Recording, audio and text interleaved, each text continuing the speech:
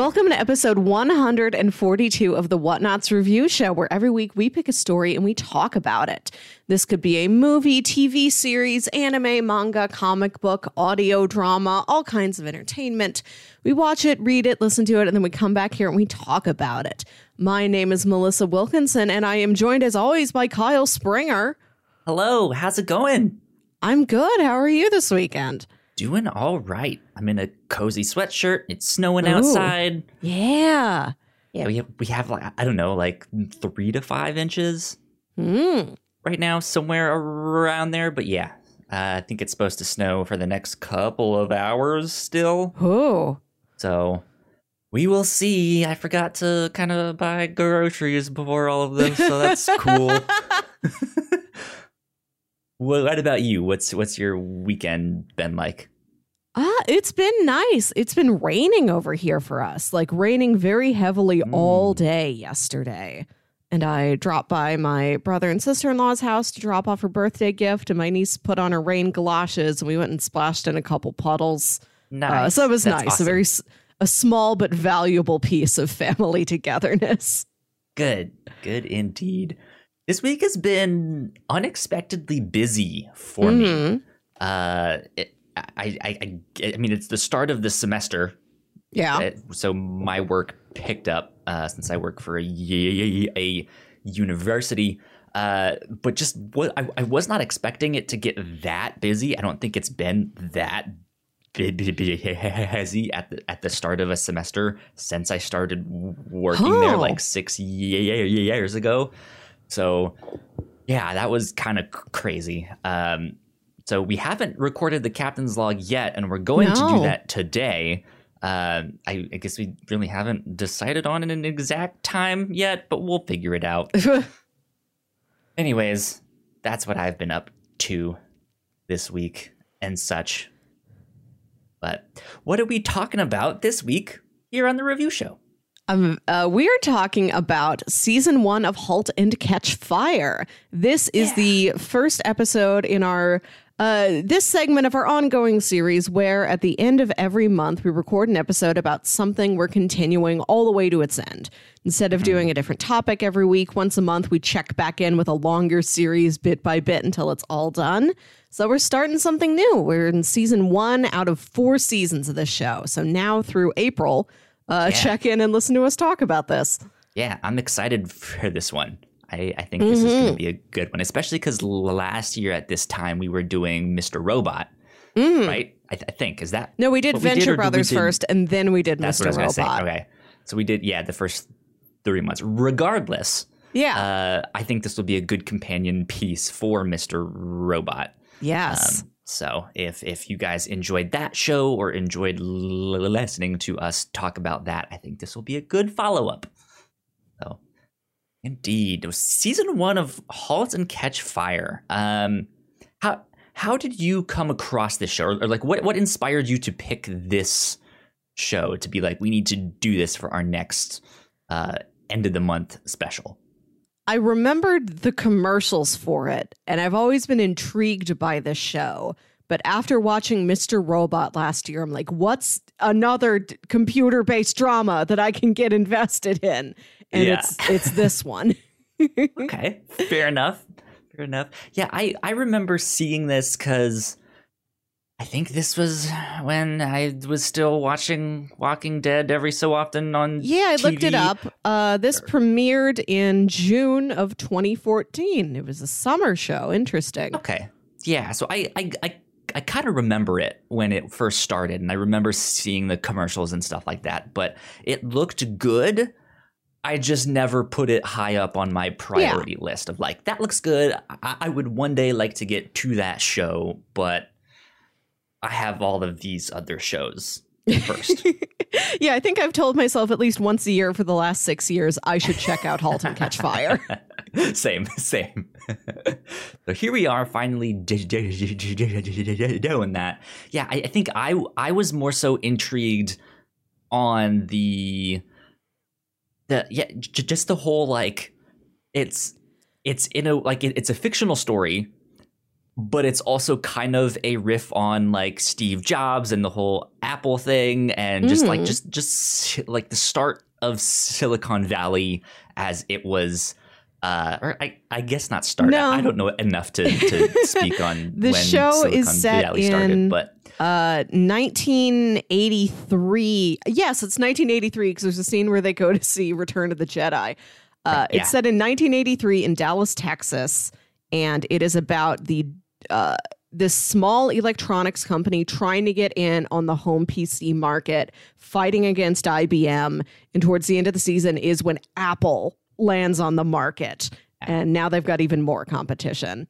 Yeah, and they have their famous 1984 commercial there at the end, which they don't actually show in the show because I'm sure they would have had to pay a bunch of stuff to get it in there, but they were looking at it. Yeah, it is a plot point. So, yeah, there you go. But yeah, I'm glad we started this. I'm really enjoying it so far. Me too. I've been so excited to talk about this because I started 2 episodes back in December to test it out and said, yes, this is the one I want to do for our monthly series. And then January's been such a long month. Like, we record the last Sunday in January, and the last Sunday in January is the last day in January. So it's like prolonged the time that I've been watching the show and dying to talk about it. Yeah, I'm excited to talk about it too. Though I think the weird thing for me is that as much as I'm enjoying it, I don't know if it has its hooks in me 100% yet. Like, I'm still sitting there like, yeah, I enjoy this. I like this. I want to see where it goes. But I'm wondering if it's just missing that last oomph, right? That last like, yes, that is the thing that I am like, this is it. Because like season 1 of Mr. Robot had that twist. Yes. Which I guess is a spoiler if you don't know anything about Mr. Robot, that there is in fact a twist. But like when I saw that, like that was the oomph thing. I'm just like, yes, I love this. This is great. But yeah, this is much more straightforward is maybe a better way to put that. And I don't mind that. Yeah. It's got a very down-to-earth plot. It's just about inventing and business espionage and the effect that this work has on these people's personal lives or lack thereof of a personal life. I was hooked on it. I really love these characters, and I love this chaotic energy that permeates the show. Like, we've said it's a pretty straightforward plot, and it's nowhere near as weird as Mr. Robot is, but it's got so many wonderfully strange, chaotic little moments scattered throughout it. Yeah, there's a couple things that I'm sure we'll get into in spoilers, but there's just these moments of like where the show runs up against insanity. I feel like yes. And it's just like the characters don't know how to react, and they're confused, and they're kind of scared. Yeah. But then they're also realizing, like, I think I'm going insane. Yes. And it's just like, like, I don't know. It's a weird thing to talk about because I also don't think that is like the point of the show or like the main plot of the show. Of like, these guys are trying to invent a PC while they go insane, you know. Like it's not that. But yeah, there are these just ever so slightly just more weird moments, if that makes sense. But yeah, so let's do a bit of we've kind of done a bit of a synopsis already. Yeah, it's what I told you before. The show stars Lee Pace, and he is a salesman. He's not an engineer. He's not a software guy. He's in sales, and he's left IBM on bad terms at the beginning of the show, and he goes to this little company in Dallas, and he's like, I want to bring us up to IBM's level. I want to get us into the PC market. And it's him and Gordon, who is this hardware engineer who previously built a computer and took it to a conference and it completely failed, bombed his reputation, and he's been wanting to try it again. And then Cameron, who's this punk college girl who has big dreams of like what computers can do for people. And she's brought in as the software part of this program. So you've got the sales guy, the hardware guy, and then software all fighting together over what this computer is going to be. Yeah, it's an interesting show because that like they say the like engineer is like, oh, he's an artistic genius, right? And yes. he knows how to do all of this and that, and so you would think he would be the one to have the big bright idea, but he often ends up being the like weaker pushover, just like uninspired to know how to do all of the stuff. But then he has these moments where it's like, yes, you're starting to understand business. You know how to do it. You're getting there. Come on, buddy, you can do it. And yeah, then you have the like software engineer, this punk chick who's she just doesn't fit in at all. No, like she just stands out like a sore thumb. Right. They give her an office and then she's like, I'm going to go work in the warehouse. Thank you. Yeah. Like I'm going to go work in the basement. So it's an interesting mix of characters, and it's both one of those shows where you want to like Lee Pace's character is, on one hand, I want to say charming, and on the other hand, I want to say like slimy. Like he has both of those in equal measure, and so you want to root for him and his team and all of the stuff that they're doing. But then they're all just at the same time just so selfish, and it's just like I don't like these people. So it's an interesting mix. To say the least. Good stuff. Yeah. I don't know if I have really anything else to add to the synopsis. Yeah, I think that's a good setup. It's worth checking out. It's a good drama. If you just want a good story with no superheroics or magic or stuff like that. You want something that's maybe a little more toned down but still has a lot of tension. Yes. This is it. This is something to check out. So there you go. Indeed. I guess that takes us to housekeeping, and then we will get into spoilers after that.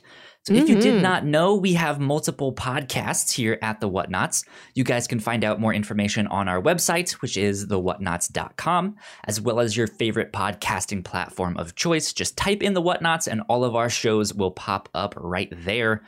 If you like what we do, patreon.com/thewhatnots is where you can support us for as little as $1 a month.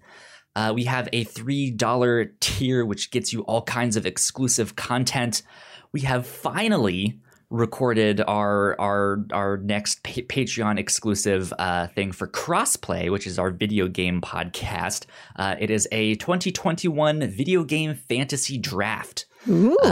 So yeah, we are looking at all the games that are coming out this year and drafting them onto our own team, hoping that they will perform well, and we will be checking in with that throughout the year.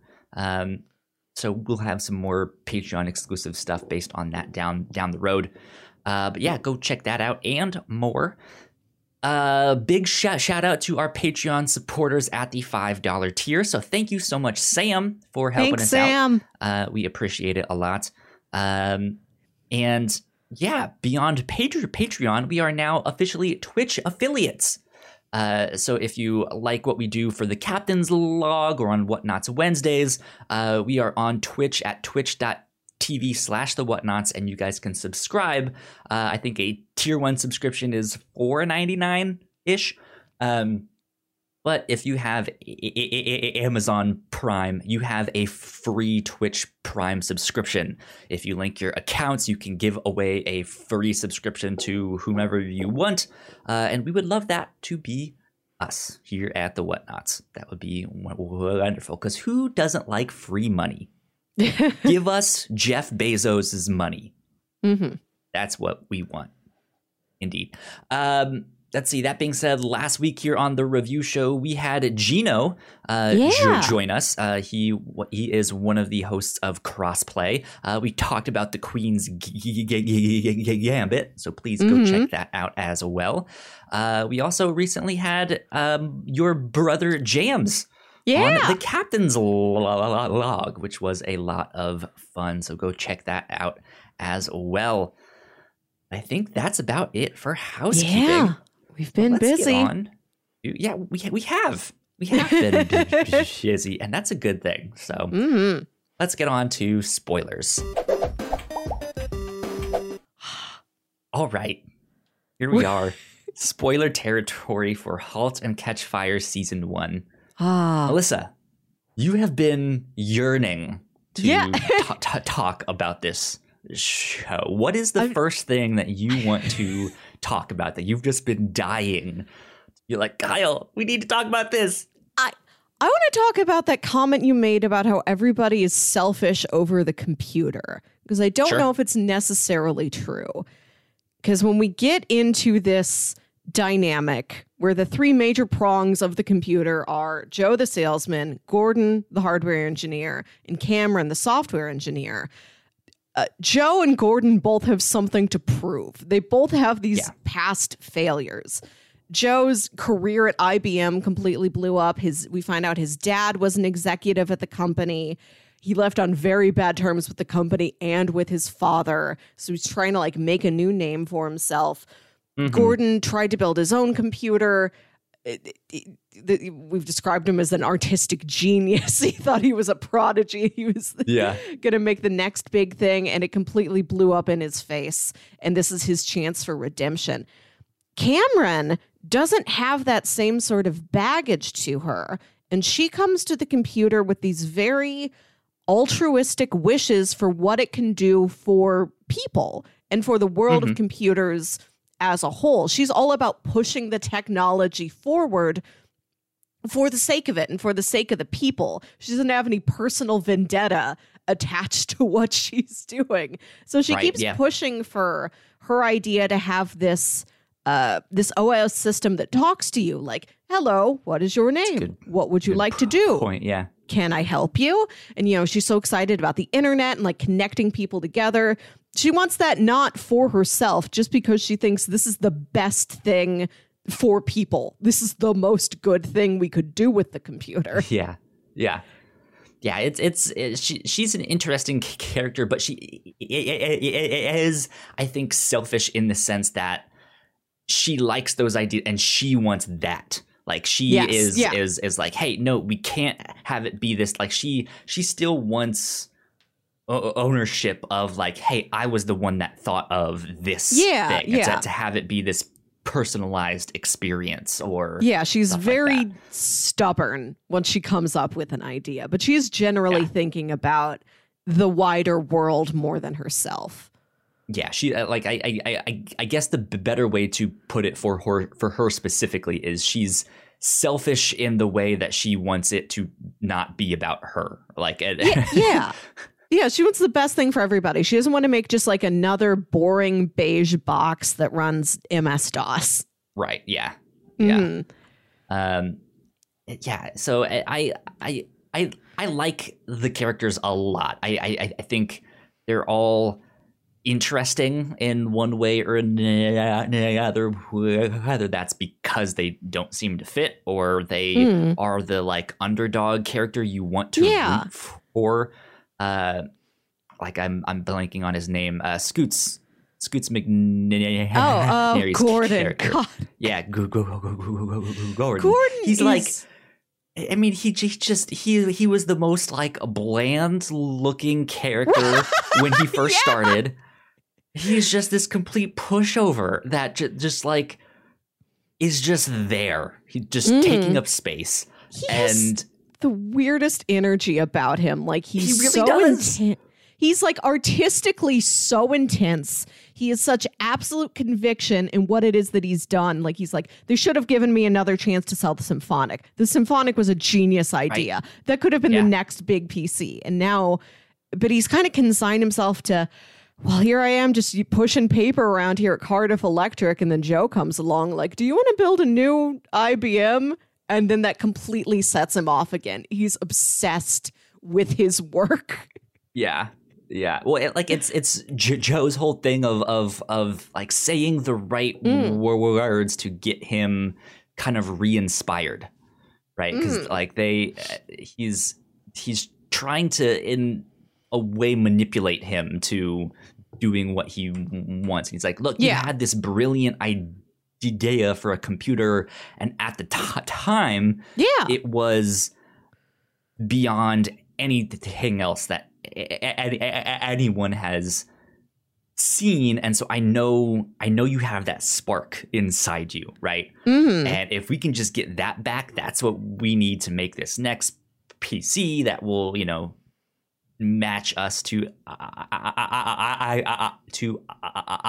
IBM, if not surpass them. And he's like manipulating Gordon into becoming that person, and then oddly like kind of being put off when he starts to have those sparks. Right? Like, oh no, he's like, fighting back. Yeah, like, oh no, he's starting to take notes on what I'm doing. What do I do? Yeah, and like he tries to play the game, and interesting show. It doesn't work. Like Gordon is the source of all of the tension in the show for me, because he has a family. We spend a lot of time. His wife is one of the major characters. I love his wife. We'll get to her in a bit. But like he has a wife. He has these kids. He has a house. He has so many attachments, and he's loving to his family. He is absolutely devoted to them. But he's just as devoted to his work, and he can get so manic about the work that it completely takes over his life. And like in his heart, he still loves his family, but he's like not actively thinking about them at the moment. Yeah, he would be in the garage on the computer for 12 hours straight if nobody stopped him. He's the kind of person that is like, hey, I will bury myself in my work, not only because I like it, but because he thinks it's the right thing to do for his family. Yes. He says, hey, if I can do this, if I can push through, I'll get that raise or I'll get the promotion. We'll have enough money. We'll do this. I can, make a good life for my wife and my kids and all of that stuff. And in the meantime, because he's doing all of that, he's never home. Like he's an alcoholic at certain times. Like he's ruining things, and he just doesn't see it. Exactly. That Gordon is such a worrisome character. Like there's the episode where Donna goes on the business trip. She works at Texas Instruments. She's also like a hardware engineer of some kind. And she goes off on this business trip, and it's him and his daughters for the night. Their kids are like, 5 and 8 or something like that. And she's left like a lasagna. Like, Gordon, all you have to do is reheat the lasagna. I wrote down the directions. And he comes home for like 2 days with that little lasagna. Yeah, and like Joe had been overriding his opinion in a business meeting that day. So he comes home in a bad mood, and he's like, you know what? We're not eating the lasagna. I'm making dinner. And I'm like, Gordon, no. Like, I'm so worried. Like, he's going to burn down the house. He's going to poison the kids. I don't trust him to do the most basic thing. It's not just that he's like, hey, we're not going to have this lasagna. He throws it out. Yeah, he puts it in the garbage. It's a good lasagna. It's not even that he's just like, you know what, let's leave this there for tomorrow. He's just like, let's just get rid of it. And make our own thing. And it's like, what are you doing, Gordon? Like, stop. No, don't do this. Wild thing. He's like slowly falling apart while he's parenting his children, and the kids don't notice. What would they notice? How would they notice? Because they're just having fun. Yeah, there's like, oh boy, Dad's home for once. We're just excited to spend time with Dad. And so he throws out the lasagna, and he sets this big stew pot on the counter, and he's making this stew recipe, and he's telling the girls that he had like a great grandmother, a great aunt or somebody who like went to Alaska for the gold rush to like make a fortune. Like, this is something that the Clark family has always had. And now like this was her recipe, and this fed her through the tough winters. And he's like, it might not taste that great than what you're used to, but it's a hearty food. Are you tough enough to stand up to the stew? And the girl's like, I'm tough. And he's like, we're all tough. which is it's adorable. Right. But it's also just like, oh no, Gordon, what are you doing? Right. Right. And then that episode ends with he digs basically his own grave in the backyard. You can't leave Gordon alone. No. Yeah, it's not actually his grave, but yeah, it's almost a metaphor. Yeah, like he wants to name the computer the Giant. Joe has another idea, but Gordon's so fixated on naming the computer the Giant, and like he tells the girls his bedtime story about like, he planted there was a farmer once and he planted a seed and it was going to grow into a giant. And but the king said there never was a giant. That's not a giant out there. Like he basically tries to make his business dealings into a fairy tale. And the girls are like, okay, Dad. And then like later he goes and like he hears a noise and he goes in the backyard and the girls are out there digging. They're like, we're looking for the giant, Dad. And instead of being like, girls, who told you to get out of bed? It's the middle of the night. Don't stop digging. He's like, right? Yeah. Let's find the giant. He's out there digging, and then when his wife gets home, she finds him. He's in the middle of seriously like a 6-foot deep hole in the backyard. He's like, I'm looking for a giant, Donna. And he cut his hand open trying to fix the sink. So he has this bandage on his hand. Well, she gets home and the kitchen is a mess. There's furniture that's overturned. There's magazines on the floor. The kids are asleep on the floor, like not even in their own bed, and they're covered in dirt and stuff. And she panics, like an intruder, like my kids are dead. Like, what is going on? And she's like, oh, they're asleep. Where's your dad? Like, what's going? And it's just. This is one of the moments of insanity that this show brushes up against, and we'll get back to those, I'm sure. But let's talk about his wife, because she's also a wonderful character. She's great. I love that she is in the same field. Like they are peers. Like they, their work's taken them in different avenues, but like they worked on that computer together. They've always been partners in what they've been doing. And so that's, like she's not just there like, Gordon, why don't you come home? Gordon, why don't you take care of the kids? Like, why are you so obsessed with your work, Gordon? Like she sees it. She knows it. She's been there before, which puts her in a place of, I know what this means to him and I know what he can do. Like she really does believe in his abilities to make this amazing computer that's going to change the market. But she's also like, that almost tore us apart, like emotionally and financially, trying to build that computer. And she's like, I don't know if I can risk that again. And she tells him, I think at the end of the first or second episode, I'll let you do this. Partner with Joe, make this computer, partner with this family too. Like, don't lose sight of us. And he's just always teetering on that knife's edge throughout the entire season. Yeah, she is the flip side of the coin, where, as we mentioned, like he doesn't really see the forest for the trees. She does.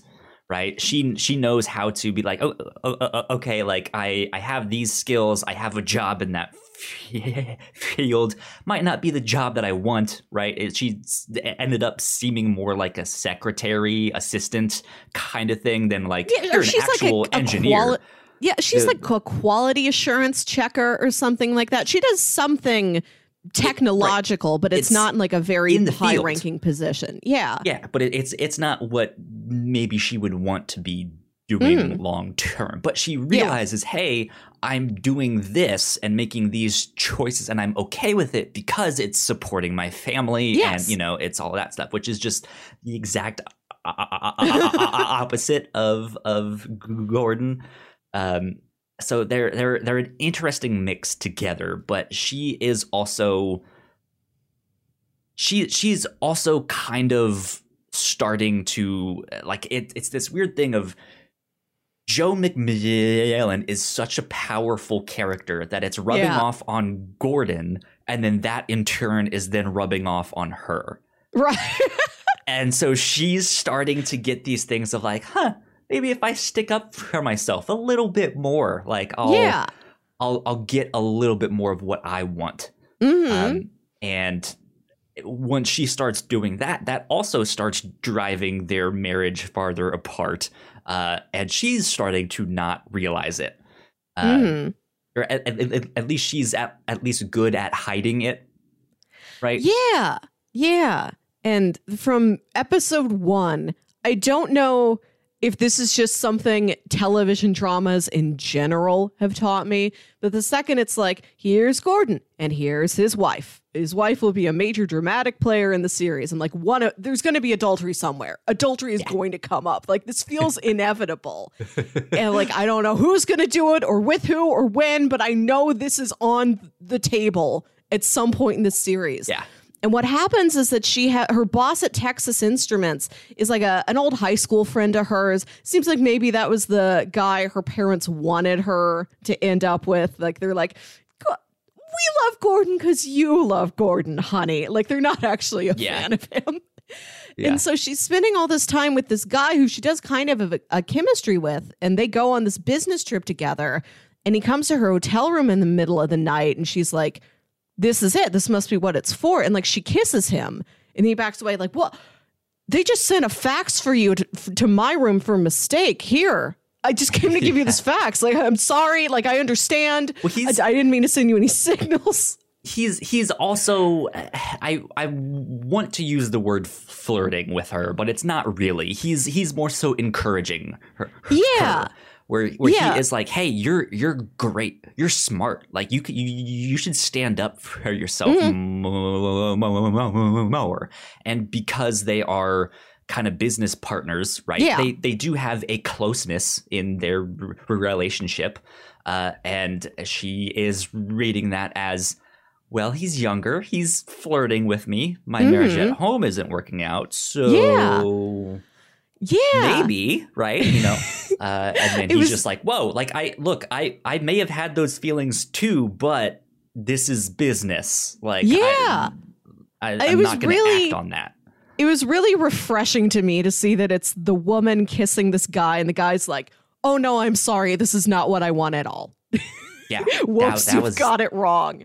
And like, you think he's still harboring some sort of feelings for her when she finds him outside of her house.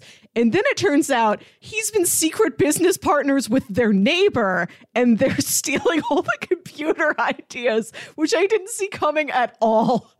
Yeah, I man, it's one of those things because I thought, so their next door neighbor also originally works for Cardiff Electric and works with Gordon, and they kind of butt heads on like how it should work and what they do, and eventually Gordon gets up the nerve to just be like, you know what, you're fired. You're holding this back to do all of this stuff, and it drives the guy insane. Like this is another one of those like insane moments because there's a scene. It's like that next week, right, where he's like pulling out of his driveway and he just sees the guy out in his lawn in his bathrobe. Yeah, but in this weird pose. He's very aggressive. He's about to do something. Yeah, he's like, let's wrestle. You know. And instead, he's just like, he looks like. Have a nice day at work, Gordon. Oh boy, working hard, hardly working. I bet. Like he plays it off like just this goofy sitcom neighbor. It's wild, and it's just like, what is this guy doing? He's turned into a crazy person. And there's so much collateral damage in this show from every decision. But then we see him like however long later, and he's breaking into their house with a shotgun, about to shoot them. Right. So it's they Cameron aren't there, but Cameron breaks into the house because we find out later that Joe rigged up this whole thing where it looks like Cameron didn't back up her files correctly, and like now all their software stuff is gone and they're freaking out. They don't have time for a setback this big. So Gordon calls Donna. Because another thing I really appreciate about the relationship is that he does value her technical expertise. There's a lot of points where he says, Donna's the only person who can do this. We need Donna on the team. So she shows up. She's to bring the kids with her. They're at Cardiff Electric all night. The kids are sleeping on like, you know, those shipping blankets that you lay down so you can like slide a crate across the floor. They're like sleeping in the warehouse. And like she's made some slight against Cameron, and Cameron decides to take Donna's keys out of her purse, take her car. And then she's sneaking into the Clark household to just like vandalize it. Like just has a can of spray paint. Like she's going to spray paint something rude on a painting.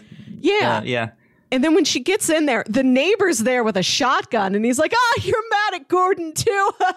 Well, go ahead, trash the place. I'm not going to stop you. And Cameron's just terrified. Like she has no idea what to do. You can tell she regrets all of this. And like we don't know how that scene ends. We just know that she doesn't spray paint the house because we don't see the spray paint later. That's the thing that is interesting to me about that scene is we don't see how it resolves. We don't see what Cameron and their drunk shotgun neighbor says or does. Do they get in a fight? Do they just like awkwardly Homer Simpson out of the thing and like back into the bushes?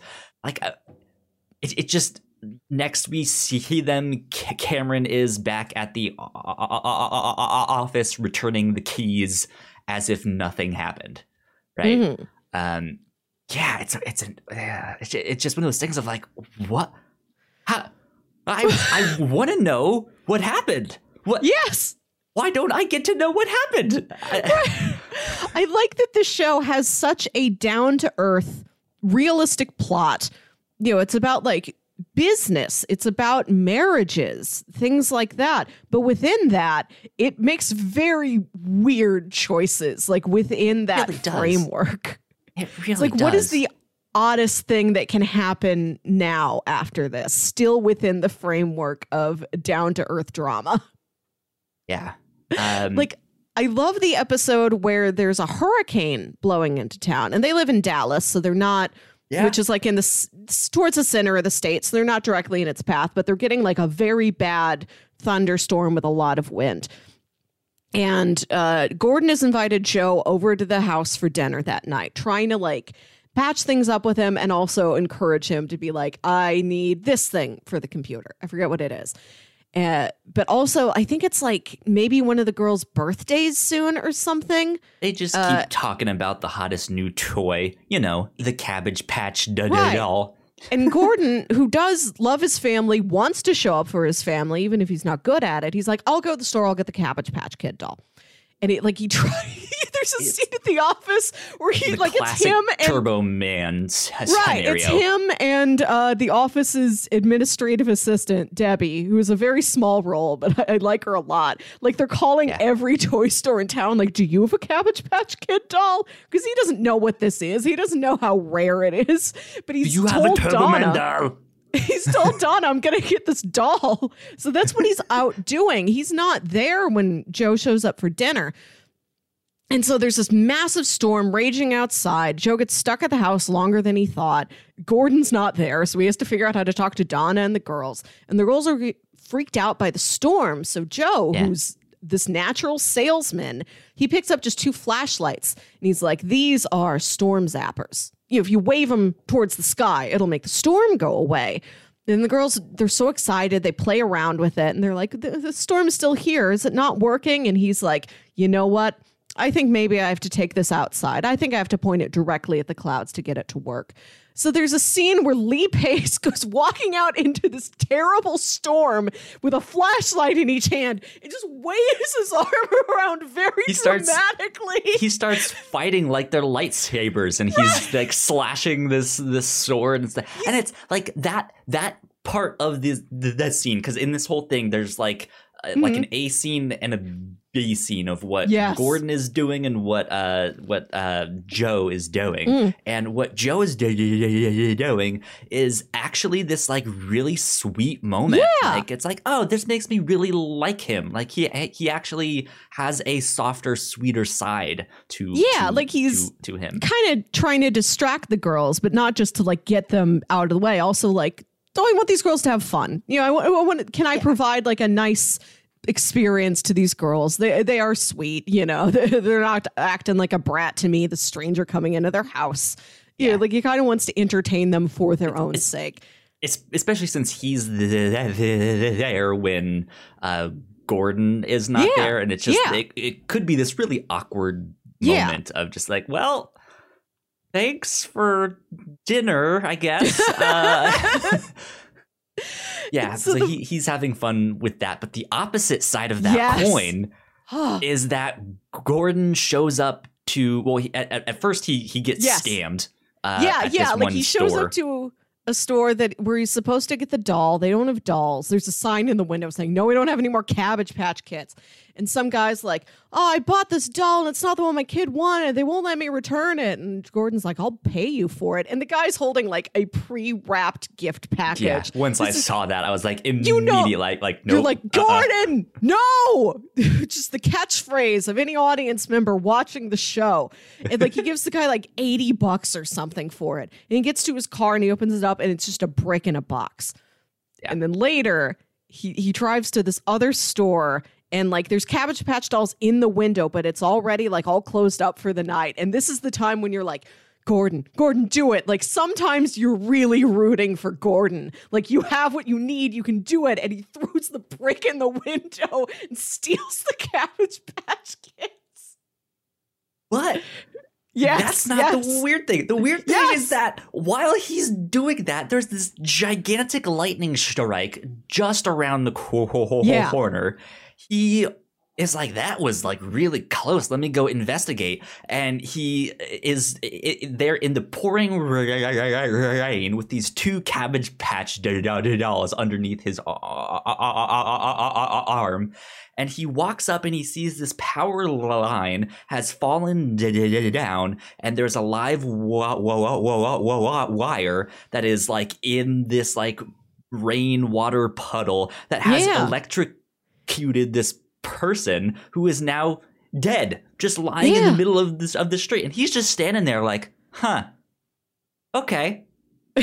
And then just turns and walks away. And it's just like soaking wet Cabbage Patch dolls. Right, like we don't know. There's no fallout from that. Like you don't hear in the background of the next episode a news report saying, you know, man dies from blah blah blah. Yeah, we don't know who that was, but it's this very striking, like dead body in the middle of the road. Their eyes are open. They're staring right at Gordon. And the next episode is the one where he goes digging for the giant, and he's been plagued. We see him having a nightmare where he walks up and that electrocuted body is him, which is very poignant, being the software engineer, the guy working with all the metal and all the wires. Yeah. Like you can tell that he has deep within him some sort of a fear of this work could eat me alive. Yeah. Yeah. He has a thing haunting him in the back of his mind of like, this could be the death of me if I don't slow down and think of my family first or find some way to incorporate my family more so we're all in it together. But so there's that. There's one more weird moment that I want to talk about. Yeah. That I happened. I don't understand it because it happened at the end of the show.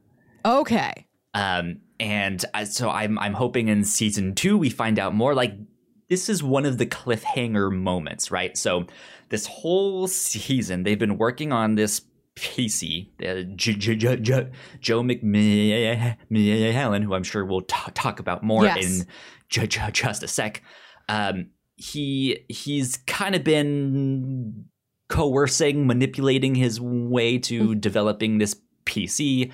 They've finally done it. They've made it. They've gotten it out to the manufacturers, and it's the night of the like, hey, tomorrow the first shipments go out. Here's the first truck. Let's celebrate its maiden voyage. There's a scene where later that night, Joe burns that car with all of the PCs inside. What the hell is going on? It is... we have no answers. And I'm just like, what? So this is this makes sense with Joe's character. We have seen throughout the series that Joe is a very destructive person. He's not violent. Like, he gets in a scuffle with Gordon in the second episode. That's just like a messy, slappy, like wrestling hold adult man fight. He's self-destructive and manipulative, but in a way, in a strategic way of like, hey, I'm gonna do these things behind the scenes that are slimy and potentially bad or hurtful. And I'm gonna use that for our advantage. Yeah, but he's not a violent person. Like, I never feel like he's going to hit anybody, but he's very destructive to property.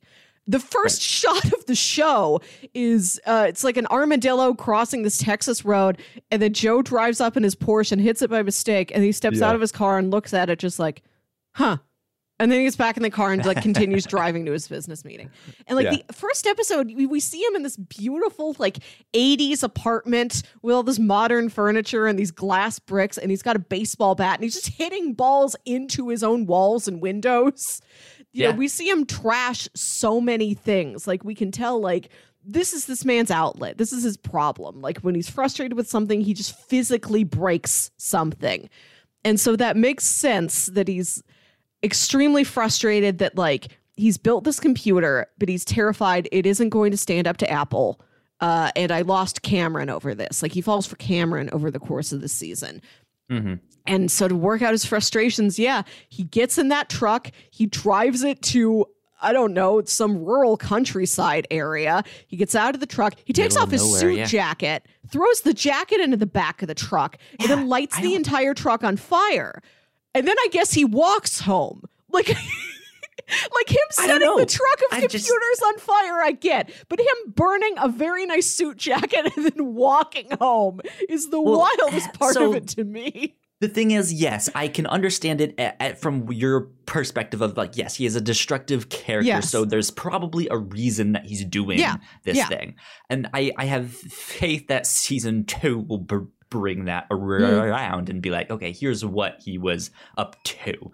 Mm-hmm. But at this moment in time, we just have no answers. We just see him burning this thing, or like no hint of like, I need to get us back in the news cycle, so I need to do something drastic of like, shipments of this new PC have been mysteriously burning and disappearing and stuff like that, which makes it the hottest new product. It seems like IBM is destroying these things, right? Like there's nothing like that yet. Yeah, you've got a point. What is going on? Joe is very destructive as this weird form of working out his frustrations, but also we see times when he destroys things for a point. Like, he's the one who kind of he sabotages Cameron's computer and acts like it was Cameron just being careless and like not backing up her files correctly. And he does this as a PR stunt because there's a magazine reporter who's there in the office that day, and he wanted to give them this story of falling and then picking themselves back up again so that they would get out in the news as these like scrappy underdogs. Yeah, he's such an interesting character because I think one of the other weird moments is one of the only times where Joe does get into a physical altercation, and it's with Gordon. Yeah. It's him and Gordon, and Cameron is standing right there, and they get into this argument, and Joe and Gordon get into a fist fight which ends with Gordon grabbing onto Joe's shirt as he like punches / pushes him away, which then rips his shirt wide open, and he has all of these scars like on his body. Like it looks like he's been in some like gigantic sword fight, right? And he just has these scars and it's one of those weirder moments where it's just like, wait, what? Yeah. What is going on? And like, they're very serious scars. Like, it looked like he got attacked by a bear or something. It's not like, this is a man who's been cutting himself. It's like this is an injury. How did this happen to you? Like, it's Yeah. a very mysterious set of scars. And throughout the show, he pulls a Joker. He's like, you want to know how I got these scars? And the story changes every single time, right? I love that in that second this is like the end of the second episode. This is when this show like really sold me on, I need to watch all of this. His shirt torn open. He's covered in all these weird scars. And Ever the salesman, he instantly says, I was 9 years old. Right? Yeah, he starts weaving this tale. He tells a story about how, like, there were these bullies that he grew up with that were super into sports, and they didn't like that he was such a science nerd. And he's like, I didn't care about the Mets. I cared about Sputnik. The boys didn't know that they were going to chase me off the roof, that there was a pile of broken glass down there. I was in the hospital for years. He tells this dramatic, inspirational story. Yeah, and then later, like, him and Cameron have been sleeping together, and they're in bed together, and she's like, no, really, what's the deal with these? And he's like... So before she asks him a second time, she calls him out, because she's oddly, like, a closeted sports fan, or like, she knows enough from her like, her dad father. Was into it. Yeah. And so she knows, like, hey, you said you were interested in Sputnik. Well, Sputnik was this year, but the Super Bowl you were talking about that happened in this story was 2 years prior. So that was a fake story. Like, you just made that shit up. And he just says, like, yep, isn't that interesting? Just goes back to what he was doing. And so, yeah, then she eventually asks him again, and it's like, what is the deal? And again, just without skipping a beat, is like, well, I was this, like, we lived here, this happened, and this guy was like, blah, blah, blah, blah, blah. And he just makes this story, and she's just like, I visited a farm, I fell into a thresher. Yeah. Yeah. And she's just like, you're so full of shit. And he's like, all right, fine. You know, and then he starts to, like, get a little bit more emotional, and he starts being like, he says something else, and she goes, again, like, right, yeah. And I think it's the first time she shows him the working OS that she's designed, this OS that has a personality that talks to you. Yeah. And like, he sees it work for the first time, and that's when he tells her the story about how growing up he had this mom who was this this wild child, free spirit, very artsy, spiritual woman who also had a drug problem. And he said that she would take him up to the roof of their house. It sounds like maybe they had a mansion, you know, his parents seemed pretty well off. So he's probably on like a third story roof, a very high father roof. Also works for IBM. So they were in computers and electronics and stuff. Yeah. So his mom would take him up on the roof, and they'd look at the stars together, and she'd teach him all about the stars.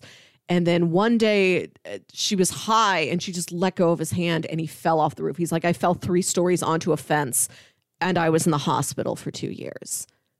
And that's the story. Initially, you don't know if that's true or if it's just true enough for Cameron to believe that that's the true one. But later, when he's talking to his dad, it's revealed, no, yes, confirmed. That was it. Yeah. Yes. Yeah.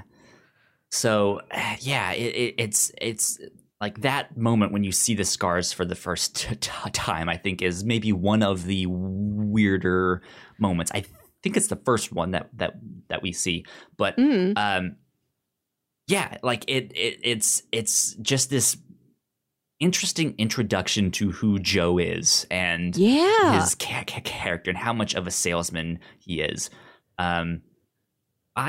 I don't know about you. I don't like his relationship with Cameron. How do you feel about them? I didn't really like it at first because I was suspicious of him. Like, I think I'm like still suspicious of. Right? Yeah. Like, there's like, it's a consensual relationship, but you kind of worry that he's like using this in the long term to get something out of her. But it's the episode. Which he is. Yeah, but that's like his build this default. Computer for me, make me rich, right? I think it's the episode where they're like both working late in the office. They're working on something together, and he like turns on some machine that like sends an electric jolt through his body, and he like reaches out and like holds her hand. Like and it's this erotic electrocution scene, which I was not expecting to see in this. And like that, and like some other scene where they're working together in that episode, they have these moments where it's like they are each other's best friends in their situation right now. Like they do have some sort of a rapport, some sort of a chemistry. She's the only one that can see through his bullshit immediately. Yeah. And he does sincerely believe in her. He might make other choices, you know, better business choices in his mind, but like he does respect and believe in her ideas. There's a reason why when they get into this legal trouble with IBM about trying to copy the PC, they're like, we need to bring in an outside engineer. Like we need somebody clean and new with no conflict of interest to work on this. He's like, I know exactly the person. Even after just talking to her for like 15 minutes. He planned it. Yeah. But he believes in her very sincerely, and that is coupled with these underhanded business dealings. But there's something there, and I don't know if that's going to blossom into anything later, but I don't believe that it is strictly about sex and business espionage. Like there is something emotional to what they have. They do have an interesting connection, and they do have moments where it really seems true. I think for me the weird thing is how manipulative he is, mixed with the age gap. We don't know exactly. I think he said he's like mid 30s. He's like 36, I think is what he said when he was at Gordon's house when he wasn't there, because his daughters are like, how old are you? And he seems a little older than 36 in my mind, but sure. Who knows? But still, he's 36 and Cameron is a college dropout. Yeah, I think she was only there for maybe 2 years at most. So she's like 20. I thought she was like 22. I think she's like farther along in that. She can drink, so yeah, maybe 22-ish. But still, like, that's a pretty significant age gap, which is fine. They're both of legal age, but she's also like it's one of those really iffy things of like, well, is she actually mature enough to be like doing this stuff? We don't know. She's this like punk kid that stands out, but she's goddamn smart at what she does. Yes. So like she's old enough to make her own choices and stuff like that, but it's still just like, I know he's manipulating you. I know there's things about this we haven't learned yet. Like there's just I don't know if I like it yet. I trust that Cameron, if I'm supposed to. Yeah, I don't know exactly how the narrative feels about this relationship either. If this is if like this is the big romance of the series, if they're going to end up together, or if they are just like a passing experience in each other's lives. I don't know. But I can tell that Cameron, I trust her to take care of herself. She's very smart. She's excellent at just coming right out and asking what she wants to know. Like, she doesn't walk around things. Like, there's an episode where they meet with this this technical designer. Like, this is the guy who's going to design the body of the computer, like cosmetically. Yes. Yeah. Actual From Angel Lucifer. D.B. Woodside is here. Yeah, like he's the guy who's going to design cosmetically like the case of the computer, what it's going to look like. And she watches Joe and this man have this like very intense conversation with each other. And then that guy leaves and she's like, did you sleep with him? She's like, I don't mind if you slept with him. I just wonder if that's what's going on. And Joe's like, yeah, we had an affair. We traveled across Europe, just being romantic for a month. And then he told me he loved me and I panicked and left. Across Europe might not be the verb I would use, but sure. Many verbs may be involved. Yeah. Yeah. Like, she just asks things. And at the end of that episode where like she's learned about Joe's background with this guy and she sees him have this like kind of emotional goodbye with him because the man tells him like, I'm sick. I didn't really want to tell you this, but I wanted to like see you one last time. And like, Joe's like, no, I did want to see you one last time. And they like hold hands for a second and then they leave. And like he gets into this cab where Cameron is waiting and Cameron looks at him and she's very emotional and says flat out, are you going to get bored with me too? And he looks at her and says sincerely, I don't know. And he just sort of puts his arm around her and they drive off in the back of that cab. And when she's fed up with him, she leaves. She may come back, but she knows when to leave. Like she knows when to exit the situation and when to cut ties with things. Like I think Cameron's got this high level of like social intelligence. Like she can read people very well too. And she knows when to get out of a situation and watch out for herself.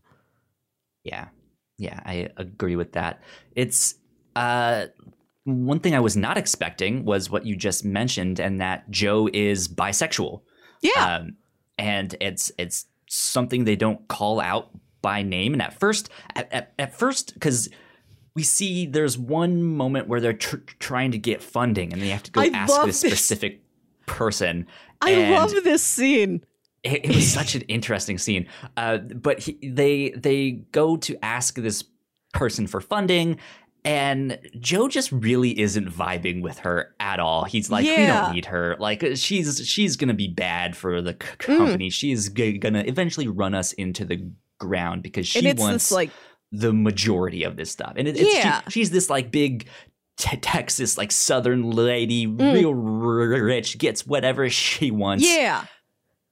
But she has, I think that's her son, right? Or like no, her, I think it's her. I thought that was her husband, and I thought maybe it was. She has like a younger trophy husband, and then she's like, "Honey, go. We need to drink while we make this deal. Go into the other room and get us a bottle of cognac, would you?" And he goes in there, and then Joe follows him, and he shuts the door. And I thought, are they going to kiss?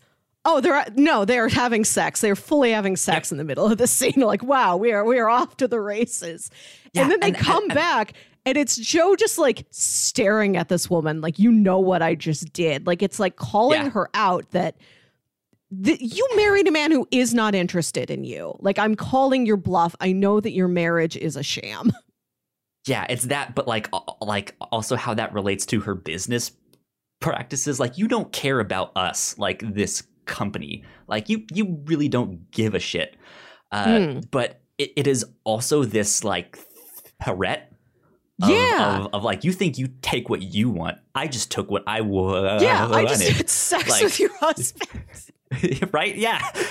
And she is pissed. Yeah. She is so mad. But like when you first see that scene, to me, I read that more as like, okay, he's making sacrifices for the business. He did something that he didn't really want to do, which sure, I guess you could still argue that maybe he didn't really want to do that per se.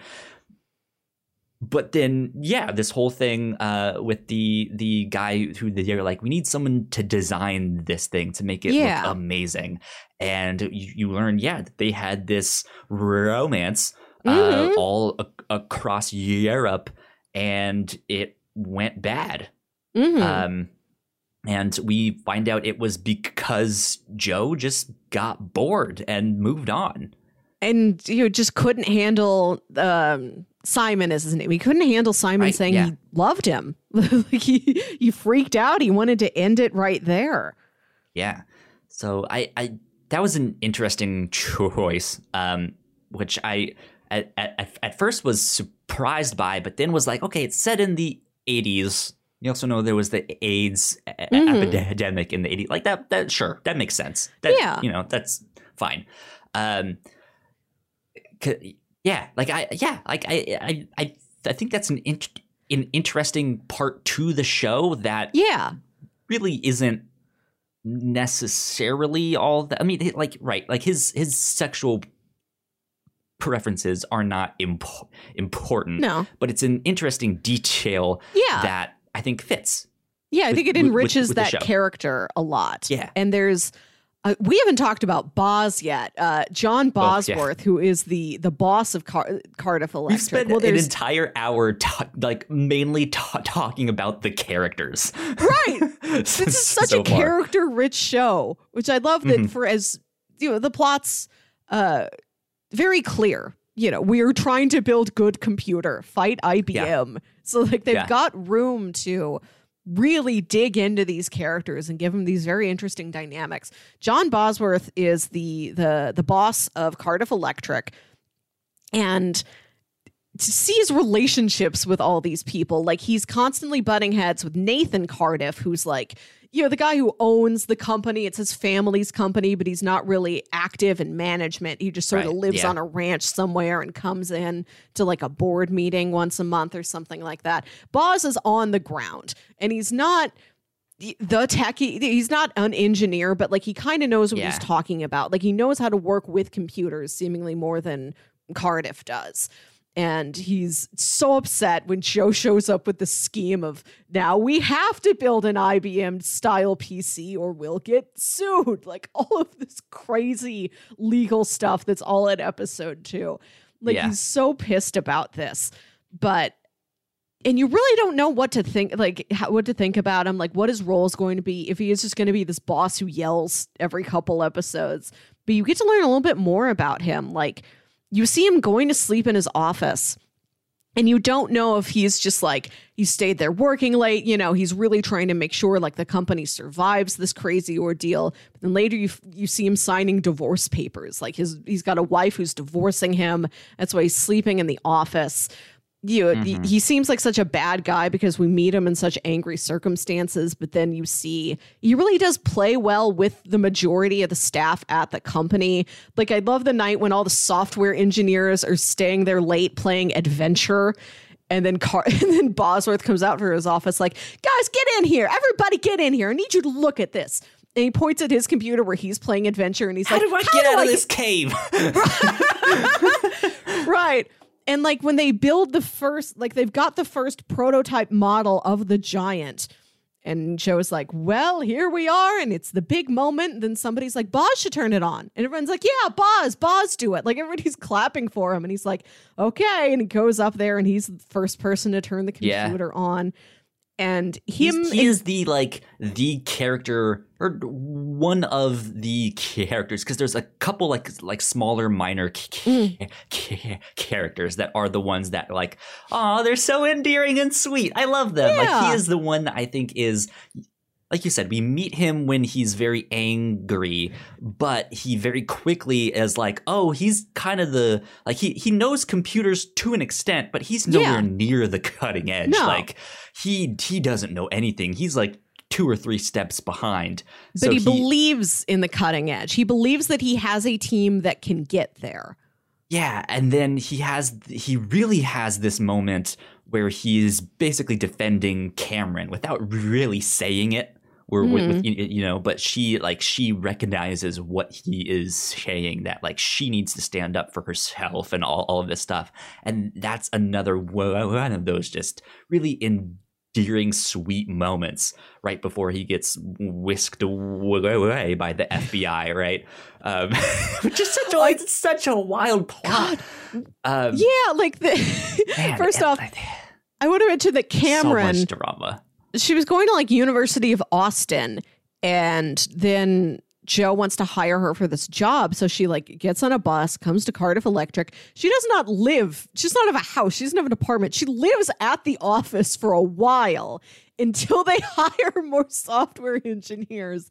And then she lives in a house with some of them. So she's there late at the office, and Boz kind of calls her out on this.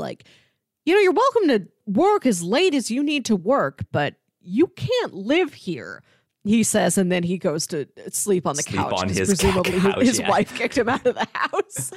And he's constantly butting heads with Joe. And there's an episode where Nathan Cardiff is you need to teach that boy a lesson. You need to show him you're in charge. And we see this scene where Joe's driving around in his Porsche and he gets pulled over, and these cops just start beating him up, and you don't know what's happening. You don't know why this is going on. And then you see him at the police station, just completely bruised. And then Boz walks up and he's like laughing and joking, like, "Hey, how's your son?" You know, to all these cops. And he's like, "Okay, I'm here to bail you out." And you see like, oh, he paid off some guys to beat up Joe to teach him a lesson that he's the boss. That's wild. Yeah. That's such an intense way to display that lesson. Good old Texas discipline. But then an episode or two later, the deal's not working out with Simon Church for him to design the case of the computer. So they go to meet with this other guy. He's like, he's always worked with Cardiff Electric. You know, he's nothing special, but he gets the job done. And this other guy insists that they meet in a strip club. So they're trying to have this business meeting in a strip club. And at the end of it, he looks at Joe and he's like, "We've seen so many boobs tonight and you've barely looked at any of them." He's like, "Are you queer?" And then Boz just punches that guy without a word. Knocks him out, yeah. He's like, "We won't be doing business with you." And then he just turns and he leaves. It's wild to see him go from, "I'm going to hire people to beat up Joe," to somebody has insulted Joe and I'm going to punch him and completely end business dealings with him. He's got this fatherly instinct that he does display to his team. And it takes him a while to come around to Joe, but like when it's there, it is very endearing that he's like, "I'm the dad of this office and I'm going to take care of these people." Yeah. To the point where I'm going to engage in cyber crime. We're running out of money. Cardiff won't give us the money, but we'll just hack into Cardiff's bank account. We need this money. I'm not letting this program just die before it has the chance to get out there. He believes in it that hard that he's like, "I will go to jail for you guys to make this computer." Wild. Yeah. The plot has some wild steps, but is still fairly straightforward of them just building that PC. The one section that we really haven't talked about yet is what's the convention that it's like Comdex. Comdex, yeah. So what I appreciated about that, which is more so a joke rather than like a big important piece of that, is when they start talking about the booth babes. Yes. And they're like, "Oh, they booked a porn convention right next door." That's actually a thing. I'll bet. Yeah. So CES traditionally takes place at the same time AVN takes place at, which is the Adult Video Awards. Yeah. So like in the same convention center, on one side is all the tech nerds and on the other side is all these porn stars and stuff like that. And it's just like that, like, great that they put that joke in there, because if you don't know anything about that scene, you think like, "Oh, that would never happen. What a weird joke." And it's like, no, that actually happens. Right. And I love that it's Cameron's idea.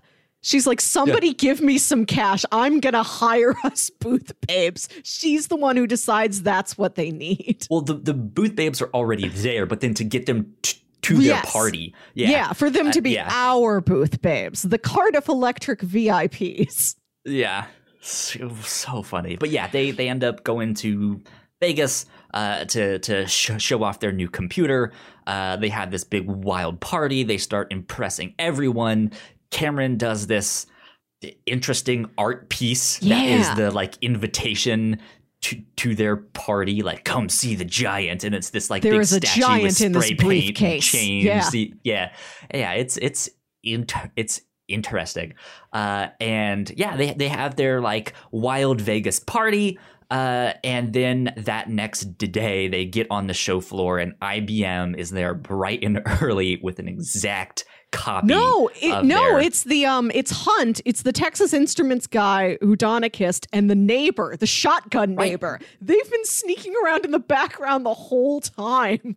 Right, but they're now working for IBM. Were they working for IBM? Because I don't remember like seeing I'm pretty sure that was IBM. Like, I was version of that.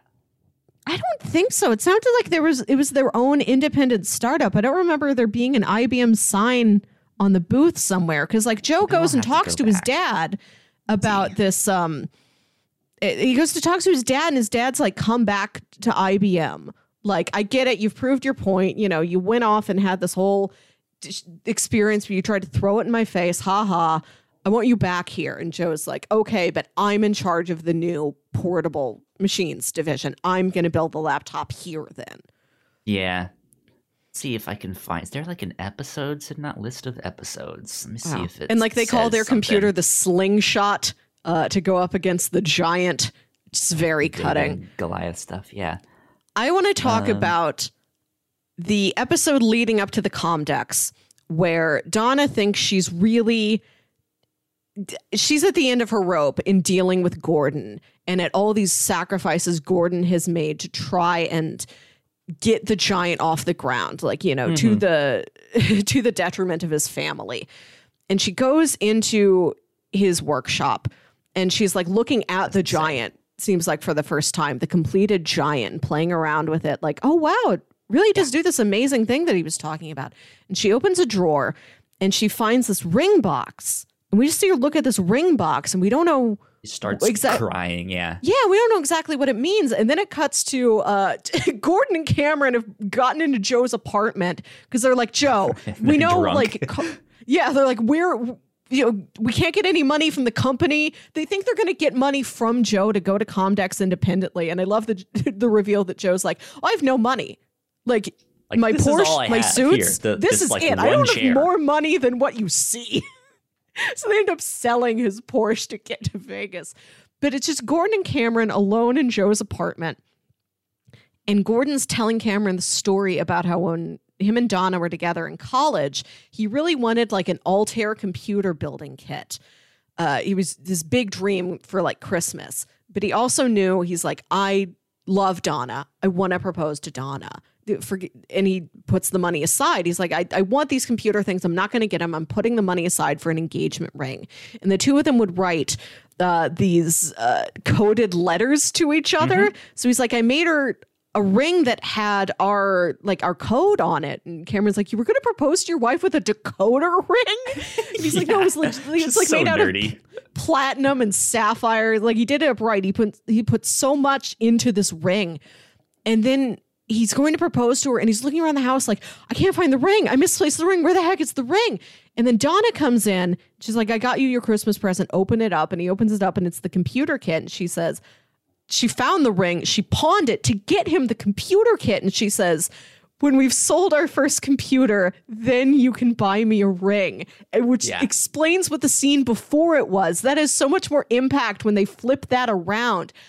Yeah. I'm almost crying talking about it now. I was so emotional. I paused it and legit sobbed for a bit. I was not expecting this to be a show that makes me cry in like episode 8 already.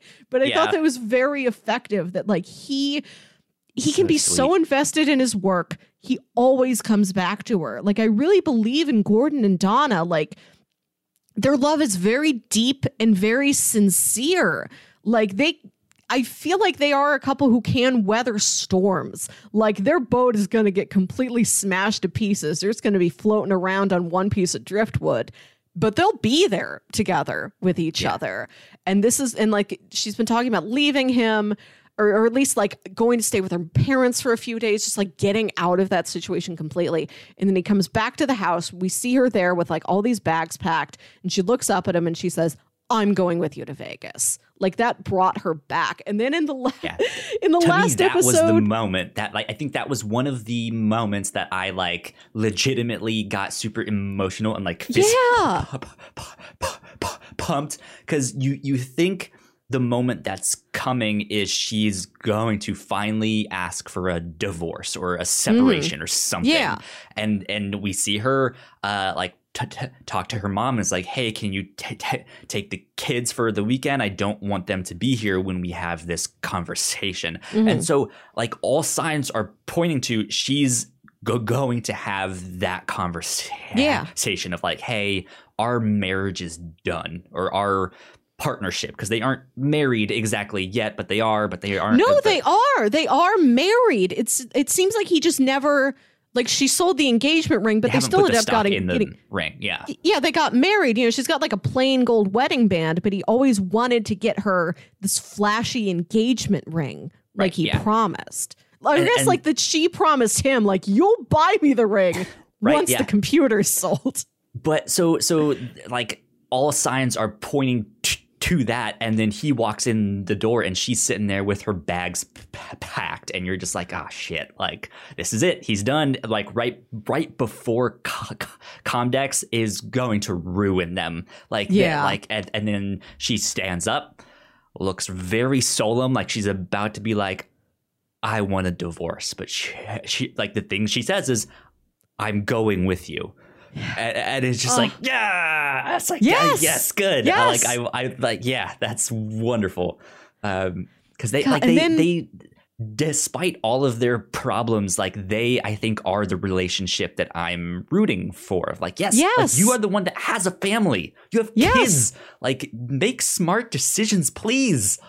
And like, it's one of those things. If they do this together, they can do it. But if like it's only one of them, not gonna work. Yeah.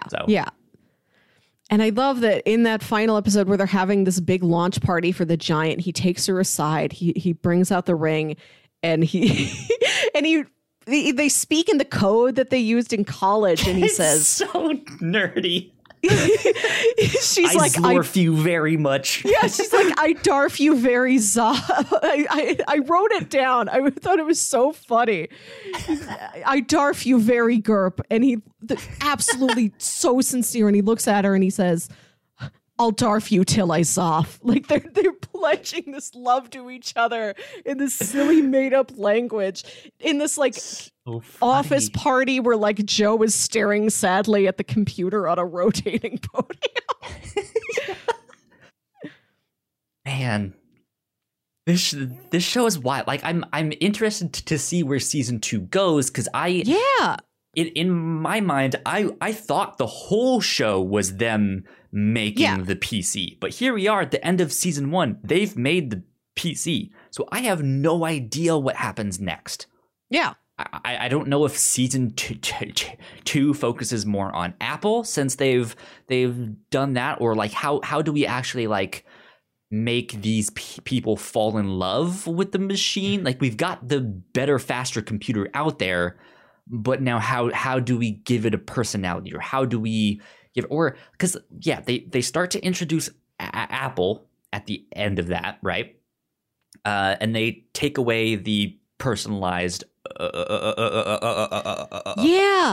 that's the bargain. Operating system. That's the bargain they have to strike. Like, if we remove Cameron's operating system, the computer is faster, the computer is cheaper. We can beat the slingshot computer. And this is what makes Cameron completely leave and go start her own company, which she literally names Mutiny. Right, yeah. And she then spray painted on the wall of her apartment. Yeah. Mutiny! Cameron solves all of her problems with spray paint. But like I'm wondering if season 2 is going to. So have you seen The Wire?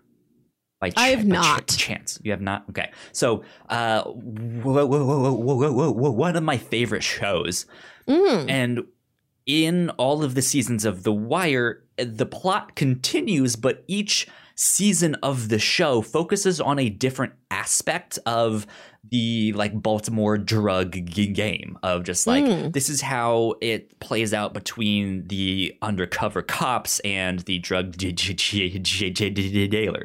This is how it affects the blue collar workers at the docks. This is how it affects the media. This is how it affects the public schools and stuff like that. And each one focuses on a different aspect, despite the plot still moving forward, right? Yeah. So I'm wondering if season 2 is going to focus more on marketing, of just like, how do we market this thing, right? Like, we now have Apple and their 1984 commercial, which, Cameron sure looked an awful lot like the girl in that commercial. I wonder if we can do something similar, right? Can we put this operating system back in, which they at one point mentioned maybe a version 2, right? Yeah. So maybe that's the route they take. Mm-hmm. What are your thoughts? Where do you think this show goes from season 1? So season 1 ends with, we haven't seen Boz in like the last 2 episodes. Seemingly he's still on house arrest somewhere. We don't know. I'm excited for Boz to come back. So Cardiff Electric is still under that legal threat of Boz doing a cyber crime. And like Cameron helped him, but nobody knows outside of this immediate circle that Cameron was the one actually perpetrating it and Boz was the one just pointing her at it. Mm-hmm. Well, I think he did some of it himself. I think he talks a little bit about how he was able to hack into Cardiff's account, but it was a team effort. So there's Cardiff Electric itself may be on shaky ground. Cameron is left to start this company, and she's gotten Donna as the hardware person. Donna, after the giant was sold and Gordon was moving up in the company, like she quits her job. And he buys a Porsche. And later in the episode, the Porsche gets stolen in like a very odd scene. Another one of just wild moments. Right. I'm just like, what is going on here? Yeah, nobody on the show is allowed to have a Porsche. Both characters, Joe and Gordon, both have Porsches and then are forced to get rid of them. So wild, man. I don't know. But so we've got Cameron and Donna working on this. And then Joe, he lights that truck of computers on fire. And it's not all of the computers. It's just like one of many trucks. So it seems like maybe he calculated in his head, this is an acceptable loss, or we'll have insurance for this or something. Mm-hmm. The final scene is like some little gas station somewhere out in the country, somewhere in America. And Joe goes up to this guy who's like working at the gas station. Like, isn't this telescope, like this big satellite telescope over there? And the guy's like, yeah, there's some woman who works there and, nobody really sees her. She stays with the telescope. Mm-hmm, and then Joe goes hiking off there because we learn that he has been under the impression that his, like, while, he fell off the roof. He was in the hospital for 2 years. It seems like his mother went away and he believed she died, whereas his dad was lying to him. Like, he wanted his son to believe the mom was dead so that they wouldn't get in touch with each other again. Like, he's like, my wife is a dangerous person for my son to be around. I don't want that to happen again. I'm telling her she's dead. And I think he like had her institutionalized or something, but she's not there anymore. Like, she got out. And so that was what this giant breakup was at IBM. Like, we learn at the beginning of the series that Joe like caused like $1 million in damage to a server room, and we don't know what it was about. And later we find out like it must have been his dad revealing to him. Missing for an entire year. No one knows where he went or what he did. But then he's like, I went looking for mom to like find out who she is, because she lived this life that I had no idea about because you lied and said she was dead. Yeah, it seems like he like his dad revealed this to him, and then he like completely lost it and like destroyed a server room in his rage, knowing that his mom was alive the whole time. So that's where Joe ends at the end of season 1. He's going to go find his mom because he wants to know how much of himself is her as opposed to his dad. Like, you can tell he gets this salesman part of himself from his dad, but the part of him that does believe in moving things forward, this idealistic part of him, this dreamer part of him, is all his mom, and he wants to reconnect with that. Yeah. So who knows if he finds his mom? Because they also mention this killer app thing of like, hey, we need some kind of killer app to go with the computer. So and these software nerds are like, I made a moon calendar. I made a virtual beekeeping game. I love this other software engineers at the company. They're such goofs. They're great. One of the actors is the dad from Shazam. Yes, the foster dad like from Shazam. Yeah. I love him. But so like I'm wondering if somehow like reconnecting with his mom is going to help inspire him to figure out what this killer app is going to be, and is he going to hire Cameron and Donna at Mutiny to build this app? Is it going to be some kind of gaming thing? Because they're talking about these modems and games and stuff like that. So it seems like there might be some kind of interactive thing going on here of like, hey, the internet is just starting up. Yes. They downloaded a picture of what's his name's mask, right? Is it Jason? Is that his mask with the hockey mask? Jason? Thing? Yeah, that's him. Yeah. I don't like horror stuff, so I don't really pay attention. I forgot what you were talking about, and you're like, "What's his name's mask?" And I'm like, "Mr. Robot." No, the most prevalent mask in my life. They're testing the internet modem thing that Cameron is making, and that's what they do. They download. It takes them like 2 minutes to download this like really pixelated picture of his mask there, and they're like, "It works! It's gorgeous! Look at it! Hooray!" So yeah, like I'm wondering if it's something to do with that of like, or who knows? Do they invent a browser? Are they the ones that invent Netscape Navigator? Wow. Or yeah, who knows what? It could go down the internet road, or they could be setting that up for season 3. Yeah, you don't know. Yeah, and I don't know how long of time the show encapsulates. You know, it starts in 1983 quite a into while. 84. Yeah. I don't know if it's necessarily like approximately a year per season, or if there's going to be long gaps. You know, when in time we will leave them. In the last episode, or the last 2, at least, it spans 6 to 8 months, I think, because CES is usually something that takes place, or CES Comdeck. I figured since they were making the connection between the like the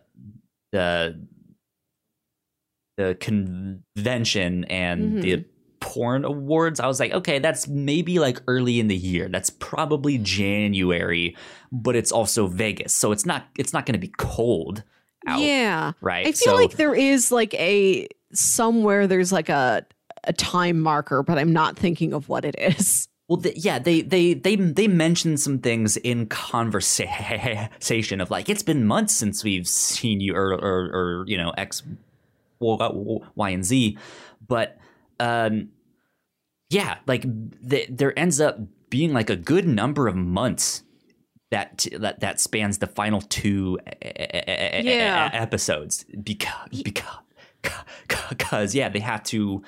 I think they were planning on launching in March, right? Is that when they were? Launching? Yeah. Because I was just thinking if that Apple 1984 commercial was a Super Bowl commercial. That would have been February. Yeah. And then they were launching in March. Okay. It looks like it was a Super Bowl ad. Pushing it to April, but they don't. Wow. Did you know Ridley Scott directed that commercial? I did, actually. Wow. I have a lot to learn. Because that commercial has come up in recent video game news and stuff like that. 1984 commercial, the video game. There's a whole thing with Fortnite and Epic Games and them wanting to charge a certain rate on their app, or like have in-game purchases, but Apple won't allow that unless you give them a certain thing, and they're like, no, we don't want to give you that money, we can just do that on our own. And they're like, okay, well, you can't play Fortnite on Apple devices and stuff. And so then like, you know, they had this prepared, but Epic Games then released a parody of that Apple commercial where they're like, free Fortnite, blah blah blah, and it's just like, oh, this is stupid. They don't know what they're doing. They do, but they don't. They're going about it in the wrong way. It's just not a good look, and oh well. But yeah, so that's how I knew. It's like, this commercial is directed by Ridley Scott. I was not aware. Yeah. But yeah, I don't know what they're gonna do next. It seems like they've set up some stuff. I just don't know which domino they're going to hit first. That makes sense. As we wrap up the conversation, I have one more thing I want to mention. One thing that struck me about this show as a period piece and looking at how life was different in 1983, they drink so much soda. It's unconscionable to me that that's all anybody drinks. No, you never see anybody drink all water. And there's no diet soda at this time, I guess, or it wasn't common. Just watching Cameron drink orange soda after orange soda has me so worried. She's a punk kid. Like that's what I was doing in college. Like Melissa, you would cry if you saw the amount of soda I was drinking in college. Like I was made of Mountain Dew. But like, I think it's in the first or second episode where Donna comes home and like Gordon's drinking something and he's like, it's not a beer, it's a soda. And I'm like, yeah, look at you over there drinking that full sugar soda. Which is a better alternative to him having the alcohol, which she was like, hey, you're becoming an alcoholic. But yeah, it's not okay, fine, I'll have a water, I'll have a tea or a coffee. Exactly. It's always soda. Where water doesn't exist. It's all booze or full sugar soda. And that was wild to me. I wasn't thinking about how didn't jarring notice it. I don't think it was as bad as you say it is, but their alternatives is soda. I was very struck by the beverage landscape of 1983. Good stuff. So, last thing I want to say is that this show is, I go up here so I get all of the credits. It's created by Chris Cantwell, and I'm sure, I know he was writing a number of the episodes. I don't know if he was directing it. I know he was executive producing it as well. I'm not sure. But created by Chris Cantwell and Christopher C. Rogers are the two creators. I've heard Chris Cantwell's name before, and I didn't know what it was. And I just, like, it was one of those things that was like, I feel like I've heard the name before, but it didn't, like, eat at me of, like, where, it's bothering me, you know? It didn't bother me. And then all of a sudden, as I was listening to some podcasts, they mentioned him. I was listening to some comic book podcasts. He writes comics as well. He's written some recent things for Marvel. He's written his own creator-owned stuff. And so I just want to say that down the road, I think you might hear some more Chris Cantwell stuff come up, because I now want to check out some of his comics and stuff like that. I think he's written some Iron Man and Doctor Doom. I think he has actually, did I pitch a Doctor Doom series to you recently? That might have been the one that I pitched. I don't know. I feel like I would have picked a Doctor Doom series. I don't remember. I know I did Magneto recently. Right, yes. You did pitch Magneto. Which is not by him. That was by Cullen Bunn, who did Harrow County, which we both read and enjoyed. Or at least we read the first couple volumes of. But yeah, like I now want to go check out his stuff, because I went back to a comic book podcast that I like, and they were doing all of their like end of the year discussions on like best writer and best new series and best ongoing series, and his name came up a number of times in their stuff. So I was like, okay, I'm gonna have to go check this out then. So yeah. Speaking of the creators, I just want to mention that I really like the opening credits for the show. I like that they use the classic Macintosh font, and that the opening credits are all pink. Bright magenta, powerful color choice. Indeed. Yeah, it has that like techie, like we're in the system. We've hacked the planet, right? It's like that and like kind of stuff, but not in a cheesy way. It's like a really broody, dramatic way, which Right. fits the show because that's what It the is. show Yeah, is. and it's like these pixelized images of the characters, but they get more and more pixelized to where like, yeah, I can clearly tell that that's Lee Pace, and it completely degrades to where like, that's not even an approximation of Toby Huss. That's just some lines. Yeah. Last thing I will ask is, who's your favorite character so far? I really care about all of them. And like, I've got such different emotional reactions to all of them. Like, I want to protect Cameron. I want to scoop her up in my arms and like take her somewhere safe. Joe's absolutely fascinating. And like Lee Pace is such a delight to watch. I love him. Gordon is really compelling because he's so tense, because you're really worried he's going to screw it up. Yeah. I admire Donna a lot. I want to be Donna when I grow up. Boz is such a treasure. We didn't spend a lot of time with Boz. I'm excited to learn more about him. It's hard to name. It's hard to name a favorite character. Yeah. I think for me, yeah, it's a tie between either Cameron or Gordon. Because Gordon's weirdly compelling. He really is. I mean, he's.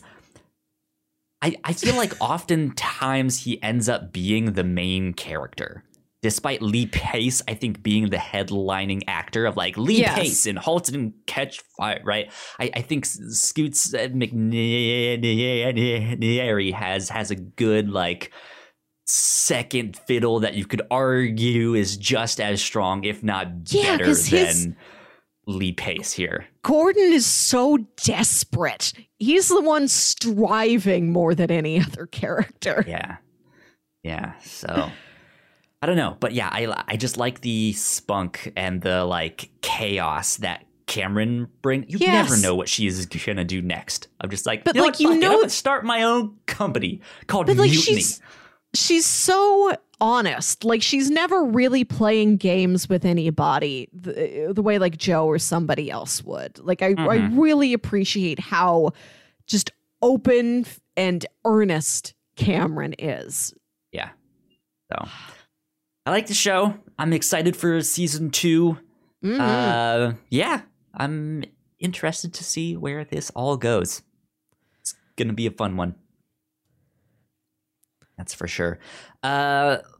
Melissa, now that we are done with this, as for our end of the month specials, since we're doing this multiple times, we like to do the, like, at the end of the first one, we say, hey, here's some things you might like, but then we also do our recommendations on the very last one. First and last. As of season 1, what else would you recommend? I think the obvious one being Mr. Robot. If you like this, go check out Mr. Robot. Yeah. What else would you recommend? I really loved this show, and it was a real struggle to me not to watch through all of it so fast, because I knew I wanted it to be fresh enough in my mind for recording here at the end of the month. So I'm like, okay, you have to pace yourself. Find something else. What is your temporary substitute, Halt and Catch Fire, that will like satisfy the same craving? Go watch more Pushing Daisies. That's what I did. Like, I'll just replace Pace, right. I'm like, I'll just replace this with another Lee Pace show temporarily, and I'll just pace the pace out. Yeah, Pushing Daisies. And he's giving such a different performance in that show, where he's a lot more open and tender and vulnerable and more conventional. Yes, it's such a sweet show, to the point where it's mostly about pie. It's about murder and musical numbers and pie. Please watch Pushing Daisies. Which we covered. Like 2 years ago. Yeah. This was a show created by Brian Fuller. It aired on ABC in like the mid 2000s, and it lasted 2 seasons. It was canceled early, unfortunately. It's such a beautiful, strange, dazzling, candy-colored treat of a show. So we talked about season 1, and then I went back and I watched some season episode 2. 43. Wow, long time ago. 100 episodes ago. Yeah, I was going to say, this is episode 142. So it's like 99 episodes ago. Wild. Cool. Yeah, I think that's a good recommendation. You have any other recommendations, or is that it for now? Not at this time. This approximately reminds me of other things, but I've never seen them. Like I might recommend Silicon Valley if I'd ever watched an episode of it and didn't just hear about it on podcasts. Yep. Haven't seen that one, so I can't recommend that. Mad Men. I think is an interesting recommendation. I know this was kind of coming on the air as Mad Men was coming off of the air, and they wanted another. It was around that time. When did Mad Men end? Because this show came on in 2014. If they weren't overlapping, like Mad Men had finished, and I know AMC was looking for their next hit drama. And this is, I think, what they were hoping for. I think Mad Men is a slower burn, and it's not. It's tense, but in a different way. This has much more of that tension packed in than Mad Men does. But if you just want to see interesting characters who are really damn good at what they do and are charming yet really terrible people at the same time, go watch Mad Men. Here's another one I've recommended for a number of different things. I would say go read Gotham Central. Okay. This is a comic book. It's a crime, like police drama / procedural that takes place in Gotham City. But it really, like, Batman barely shows up. He's maybe in there for a couple panels in this whole thing. And this focuses on the cops and what it's like to be a cop in the midst of this city where Batman is the world's greatest detective. You might have someone get killed by Mr. Freeze because they froze them to death, right? Like, what's that like? What's that like to be a cop in the midst of that, and just the drama that happens there? I would highly recommend that show. And if your primary interest is just any story with a character named Gordon, you've got it. Gordon is in there. He's not the main character, though. It follows a number of different cops, but one of the main ones is Renee Montoya, who eventually turns into the Question. So good stuff with that. I would recommend that. But yeah, that's my thoughts on that one. Yeah, so far. Interesting stuff. So, Melissa, last week you already mentioned what we are going to be doing for this next week. If you could please remind us, that would be lovely. Yeah, next week we are watching the crime movie In Bruges. So this is about two criminals, two hitmen who have just barely escaped an unsuccessful hit attempt, and they're hiding out in Bruges, Belgium, waiting for their boss to give them their next orders. And this was described to me as being structurally kind of like a romantic comedy, even though it is not really a romance. And that concept intrigued me. Yeah.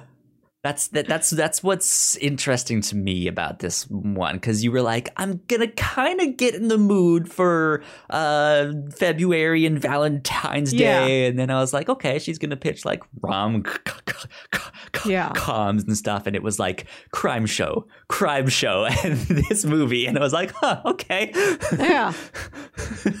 So I am interested in this. Do you know if this is available on a streaming service? I did not look it up. I will have to. Cool. Yeah, you'll find it somewhere. That's fine. Yeah, if not, you can rent it or buy pick up an order from your local library. Oh yeah, or that. There you go.